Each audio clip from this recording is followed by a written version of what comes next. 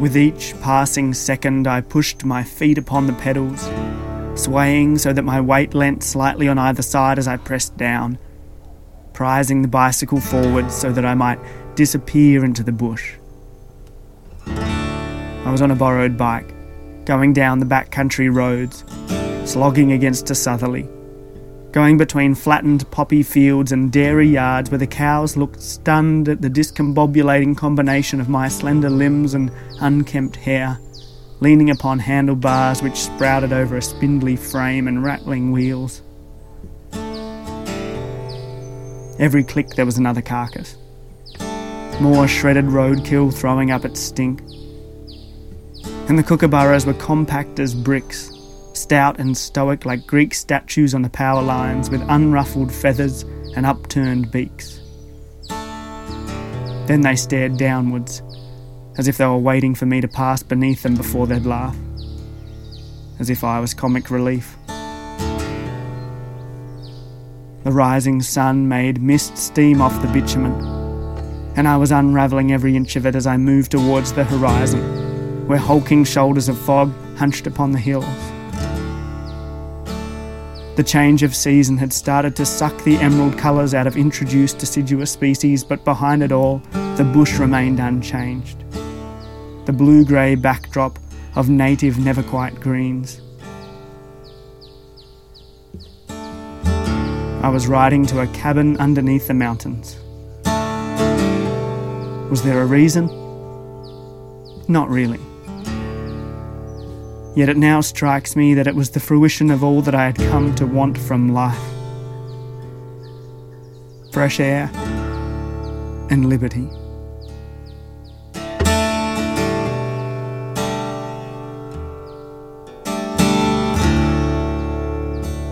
It was early in the day and the road was empty but for me. In one country town I took the time to stop at a white wayside chapel and read the names on the graves, reckoning that every cemetery's message to us is that we may never manage to take the same route ever again. And there's probably nothing in the world with more pathos than a list of names. I carried a notebook in my top pocket, and I knew that someday it too would be a catalogue of those whom I'd lost along the way.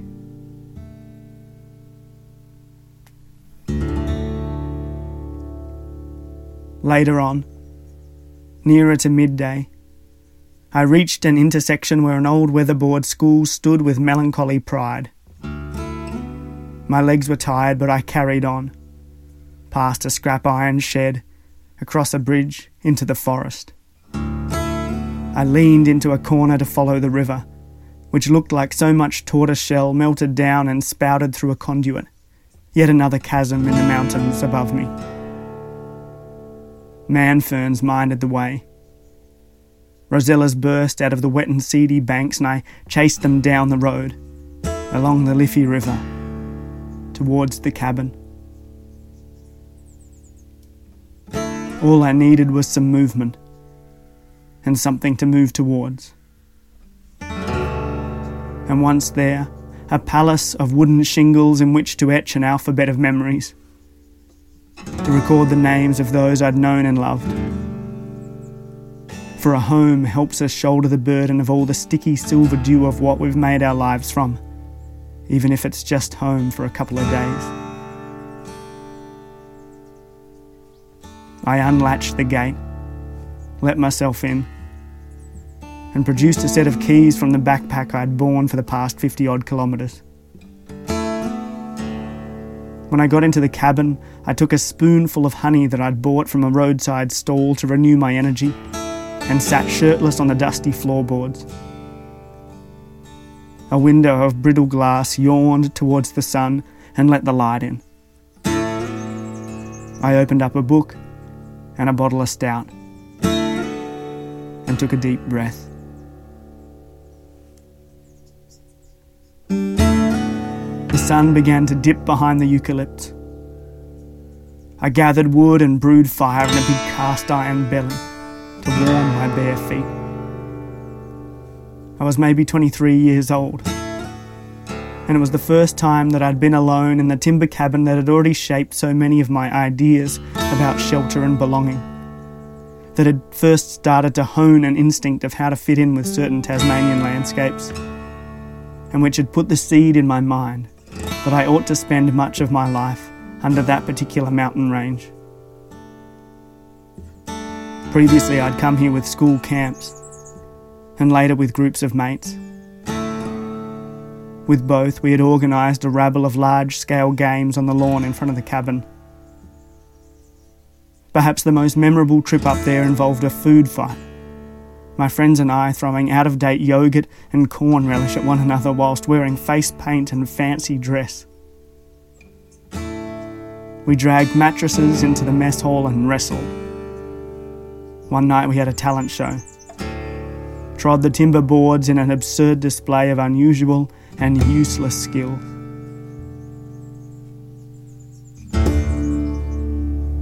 It was as if we couldn't help but thrust a bit of chaos into the quiet. It should be said, though, that in the middle of it all were the first real stirrings of an understanding of the nature of this place, of how you might relate to it.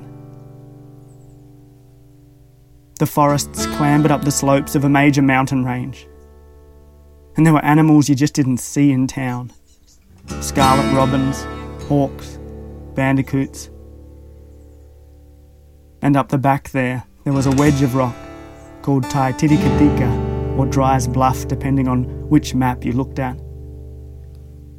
It rose up and blushed pink when you stood at the kitchen door with a cup of tea in the early hours of dawn. And we sensed that somewhere up there was a story that we hadn't yet sussed out.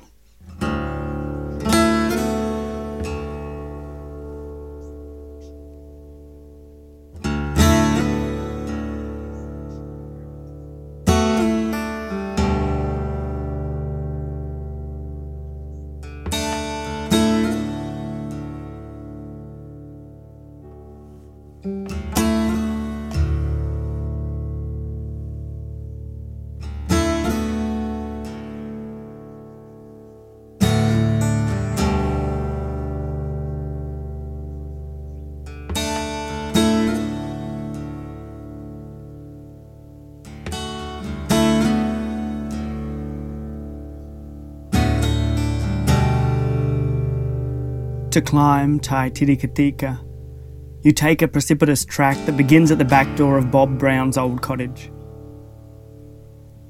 Bob came down from the mainland as a doctor some decades ago. I'm told he moved to Tassie to search for thylacines, but instead he found something else, something almost as elusive. A purpose in life. The project to save the wilderness. He also found this cottage in the Liffey Valley and got it for a couple of grand, I think. When he first saw it, he wrote a letter to his mother stating, "I think I've come home." Bob has named the block Ura Ura after an Aboriginal woman from 200 years ago. The cottage is painted white, which on most days contrasts starkly with the dark dolerite of the mountain behind it. The bluff is often capped with cloud, and sometimes wreaths of light mist create an illusion of double vision, as if the mountain were semi-transparent, and multiple summits were overlain on top of one another. The first time I hiked up there, sun shone in Bob Brown's front yard. The daffodils were in bloom, so too the last of the silver wattle. But halfway up the slope, just as I started scraping my way up a slippery ledge of sandstone, hanging on to a sketchy bit of rope, snow blustered through. At the summit I wore a tiara of ice flakes, and clung to the trig point as strong gusts tried to hurl me off. But through the clouds I could see that far below, the farms were still coated in thick, yellow, buttery light, where flowers blossomed. Bob Brown felt it in his bones. He'd come home. He rode his bike to the practice in Launceston and cycled back for the weekends on a route much like one I took decades later. In the living room of his cottage, billies boiled for tea, and friends in knitted beanies dreamed up a vision for conserving the bush in Tassie. Behind them a mixed forest rose towards the bare crags. Tall white gums over diverse scrub, pinkberry and pepperberry, needle bush and yellow bush, and rainforest species in shadowy areas, sassafras and myrtle overseeing the creeks that fell in cascades down defiles. The hill was habitat for all sorts of critters, just as the Liffey cottage was a refuge for a certain species of person, and cradled ideas that probably needed a safe space to exist as well.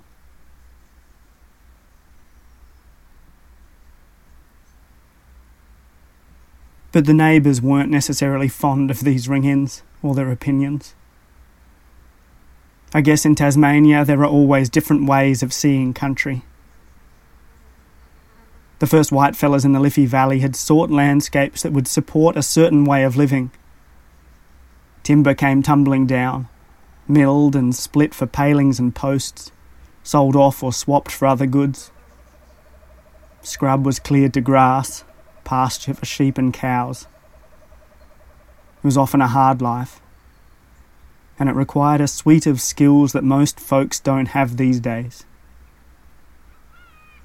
The old people, the original Tasmanians, had used the resources differently again.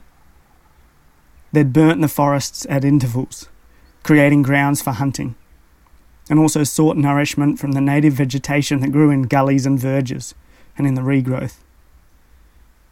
Spirits, ancestors and stories were entwined with the earth and the stars above. In the valleys there were arenas for song and dance, retreats for feasts, and art made of minerals and rock. When the first immigrants of British and Irish background ventured out from Launceston to the Westwood in the 1820s, there was violence. Conflict born of colonisation is recorded all throughout these foothills. The terrain is marked with killings, and wears the loss and absence of those first folks like a set of scars. So home's a tricky word on this island. Wherever I have tried to rest my head, I've found myself ill at ease. Some nights sleep breeds strange dreams in which I'm forced to remember that my peaceful life is built upon the bodies of those who have suffered before me. I'm pretty sure it's a condition I share with others, even if we don't all have the words for it, or haven't figured out how to face up to the feelings. Somewhere within us there's a swirl of sorrow, fear, guilt and regret. And we who today believe we belong to this land know from our studies of history that we are in fact on shaky ground.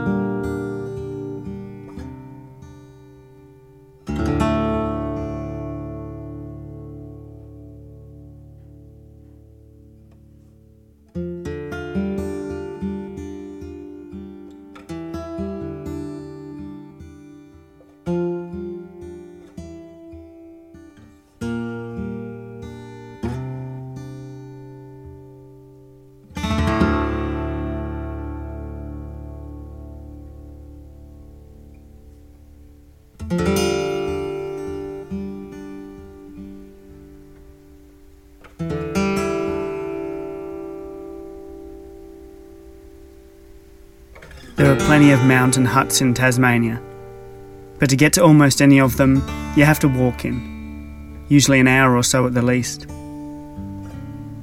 This means you can only really take with you a backpack of belongings.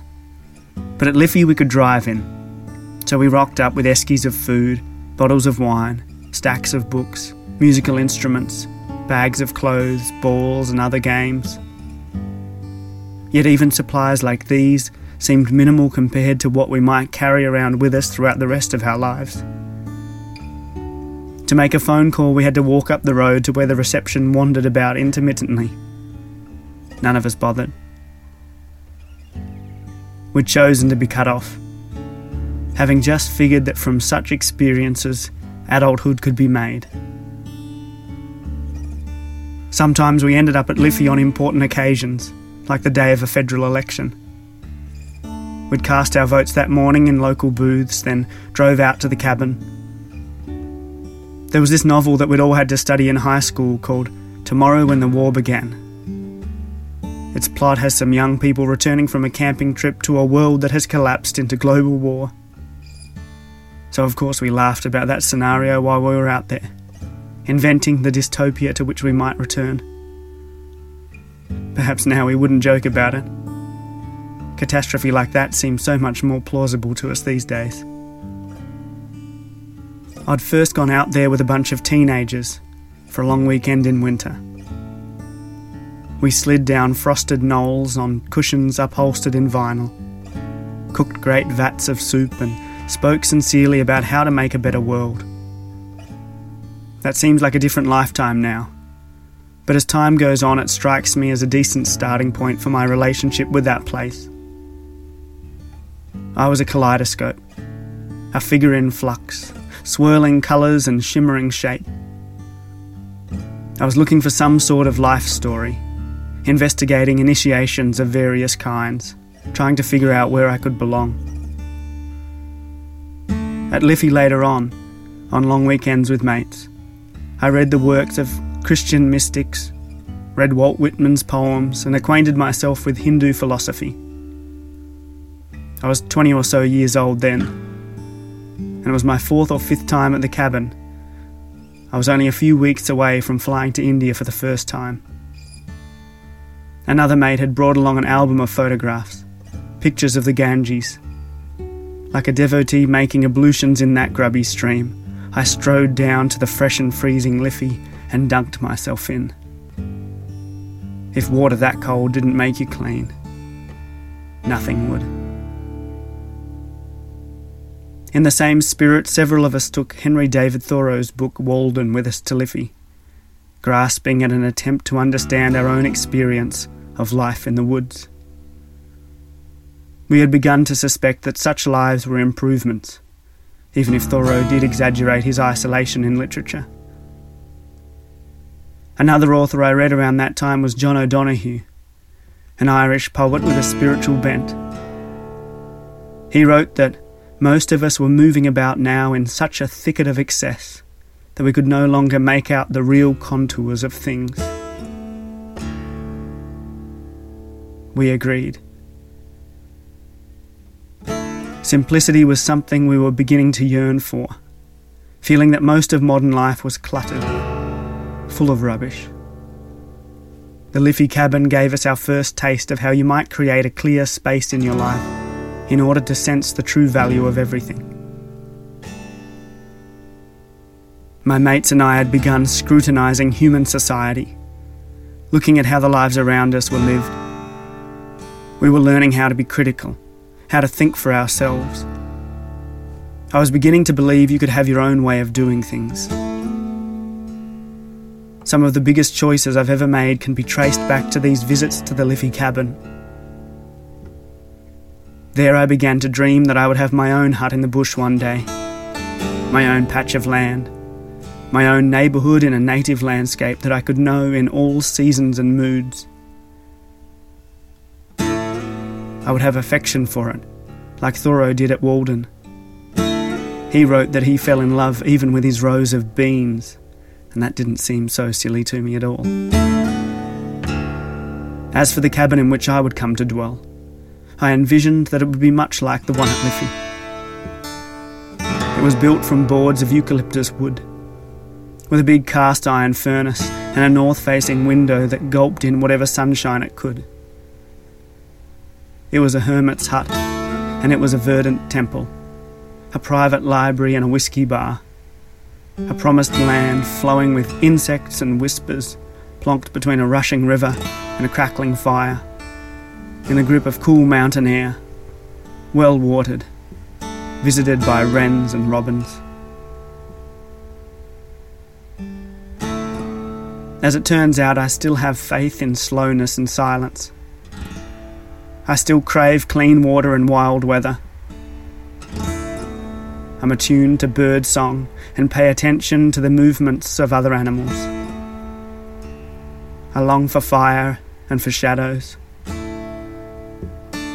If I'm not with companions constantly, it's fine with me. Instead, I prefer friendships like those we cultivated at Liffey. Friendships that are unhurried and richly textured, where you're caught up after a good while with plenty to talk about. Such were the lessons we learned back then.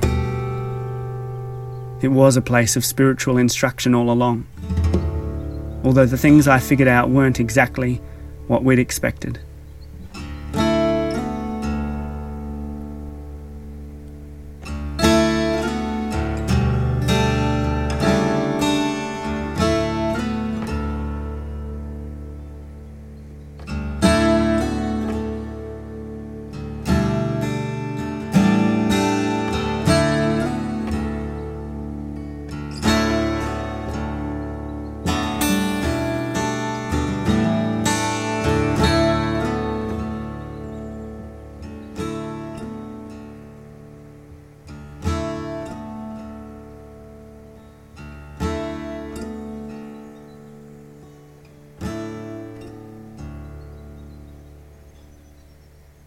I remember going to a wedding up the Liffey Valley. The groom had once been my best mate. We'd wrestled our way through philosophy courses, sat next to each other in ancient Greek lessons, even listened to one another's first tentative lectures. By his wedding day, we'd already started to drift apart, though. His bride was a beautiful woman, and she smiled serenely in her white dress. I'd written a poem for them, a couple of stanzas, a series of guesses about what love might be like. But I was single and couldn't imagine knowing I wanted to spend the rest of my life with someone. Looking over the shoulders of the newlyweds, though, I could see old Dryers Bluff, Tai Tirikatika, and that seemed an entity with which I could be wedded. I had no idea how to share my life with another individual. But to have it entwined with the bush, the mountains, a winding river, that I could figure out. The Tasmanian poet and philosopher Pete Hay once wrote that to rediscover home was the great unarticulated issue of our time.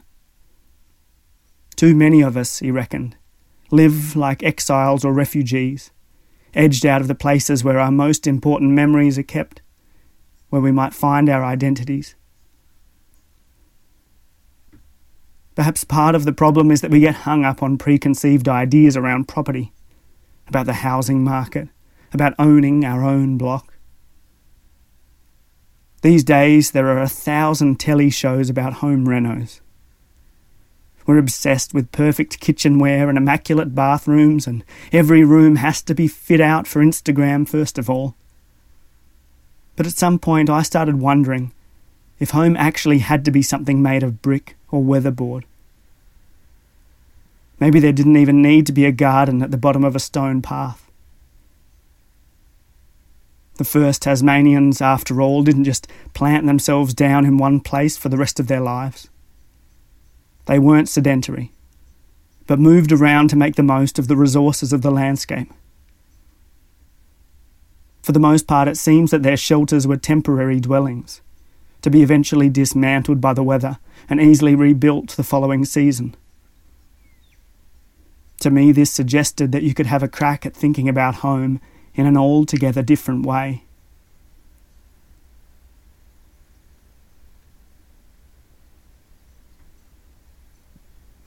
I remember that there was this bat who stayed with us at Liffey for a while. Throughout the day it took its rest hanging upside down on a horizontal beam by the kitchen. Bats aren't always picky about where they roost, I guess. Cave spaces, crevices, tree hollows or rooftop cavities all suffice. Their ideas about home are probably different to ours, I suppose. And that's just one other critter. Every day we cross paths with the countless abodes of other animals. Some of them catch our attention. Many we never see. Some we even destroy, intentionally or without knowing it. There are nests of all sorts. Grassy mounds, woody cups, bowls suspended from between the branches. Possums and echidnas sleep in hollows in the trees, in horizontal trunks. The enormous mansions of sea eagles are constructed slowly over multiple generations, and wombats dig deep shafts, permanent earthworks.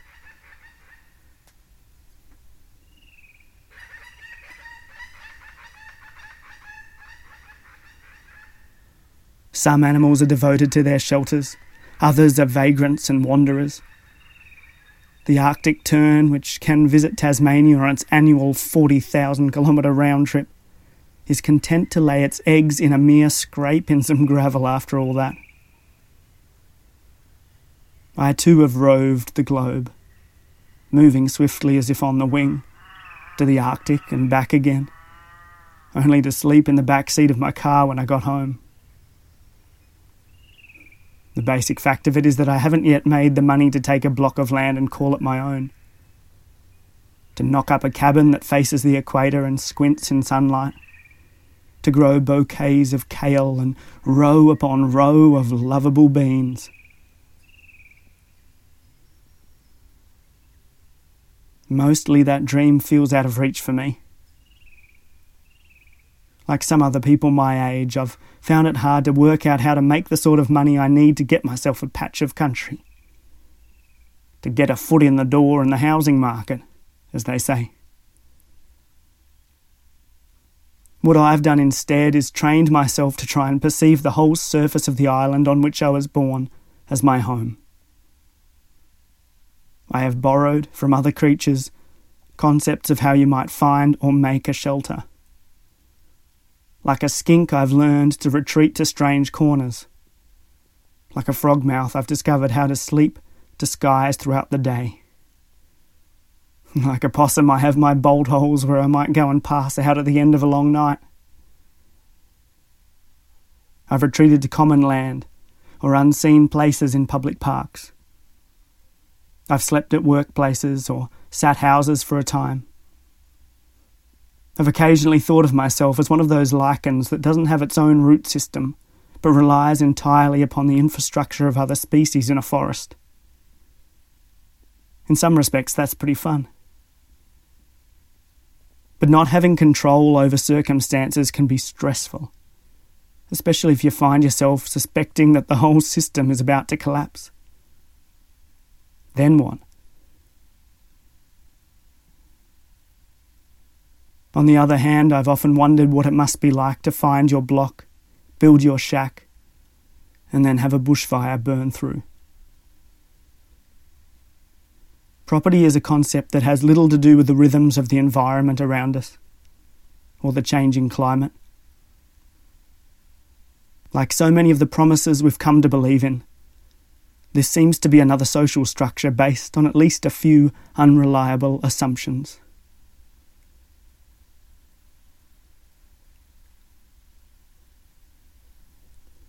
Now, that hut at Liffey belonged to a church mob, and because of that I never imagined that it could actually be available as the hut that I lived in.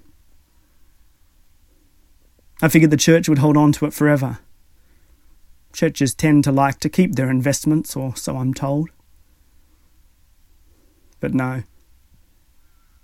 A few years ago it came up for sale, to my surprise.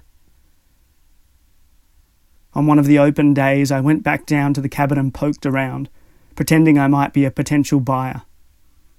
I acted out an inspection of the entire property. The names carved into the interior had been covered over with hessian, but I knew that they were there. They were secret names, just like my hut dream had been clandestine, at first secret to even myself. And the place still burbled with memories and whispers, as it did with insects and mice. The real estate agent assured me it was going for a very good price. That may be so, but it was still well beyond my reach. Like a migratory bird, I was forced to raise my wings and soar off, to say goodbye not knowing when I'd be back. My worry was that I was saying goodbye to a version of myself, to a possibility of who I might have been. But in recent times I've been invited to move into another shack. It's not a replica of what I'd found in Liffey, but it is in a forest, and it's facing north, and it's got a cast iron stove in it for warmth. And it's beneath the same mountain range, which had come to feel something like home from the first time I'd slept beneath it. I'm renting, so it's probably an impermanent solution. But nowadays I have the space and solitude I knew I needed.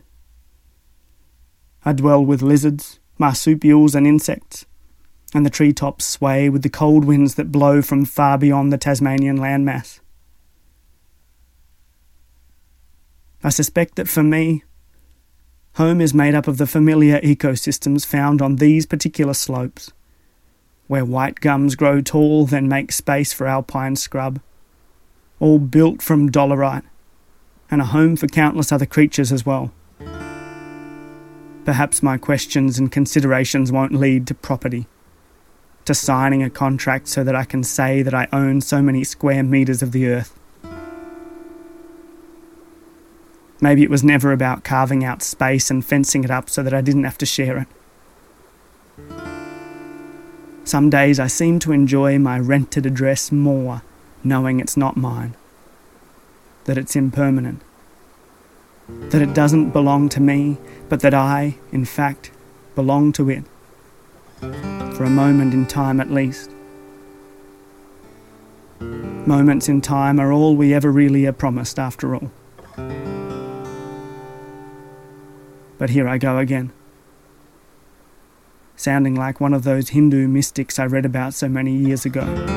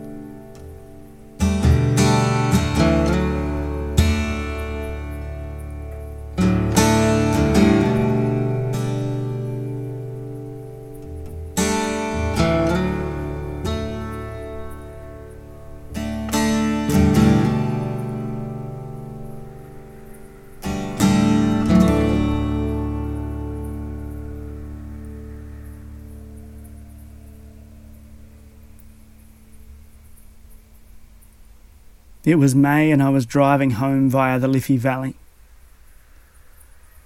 I pulled into the car park at Bob Brown's old cottage, just to look up at the mountain as the sun set upon it. But my reverie was immediately interrupted by a female hiker. "Someone's gone missing on the mountain," she said in a European accent, with her face so deadpan that I thought she was taking the piss.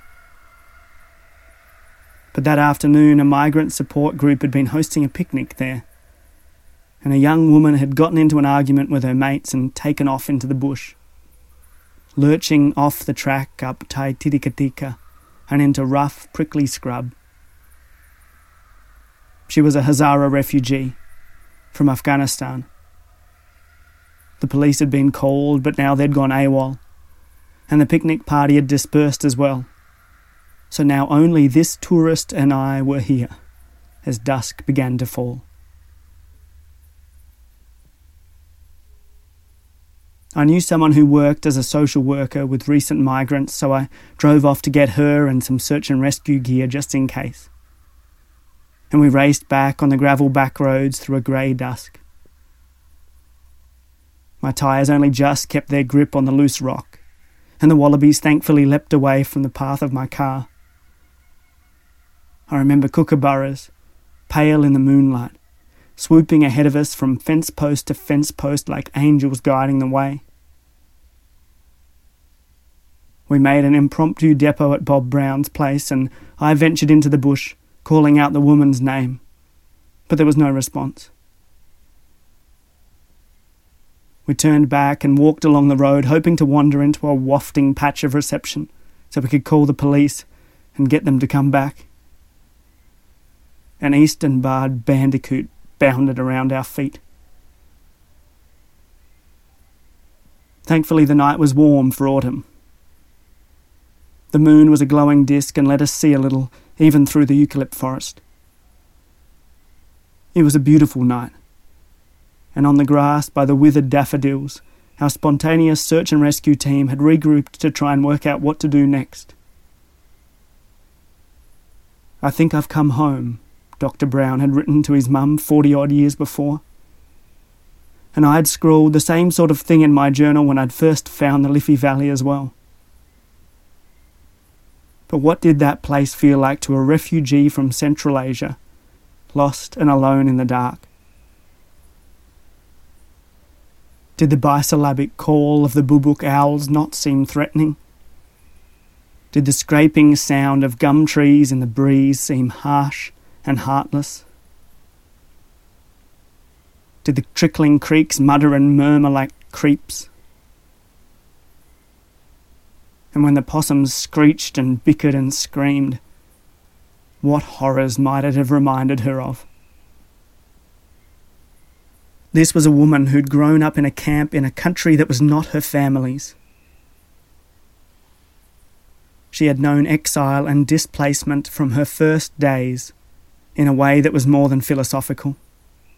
And it seemed to me that the roads that had led her deep into the bush were not fair or reasonable. It was hard to compare. I remembered riding out to the Liffey cabin to take in some solitude, and feeling respite at the sight of the mountain's crags of dolerite. But could you find any peace here if your life had forever been tormented with good reasons to feel frequent, if not constant, fear? Then out of the darkness, 2 cops materialised with the young woman by their side. They'd managed to get a rough GPS reading from the last phone call she'd answered, apparently. The police officers looked stressed in their hiking boots and board shorts. But the Hazara woman was self-contained. She was still immaculately dressed, her headscarf neat around her forehead, and she had this quiet smile on her face. One of the cops told us that they'd found her sitting on a log with a moth resting on her knee. "This is my friend," she'd said. And I thought how strange it was that even in this situation, she'd found comfort in that place, and solace in the fact that she shared it with all sorts of other critters. How strange. But how familiar as well.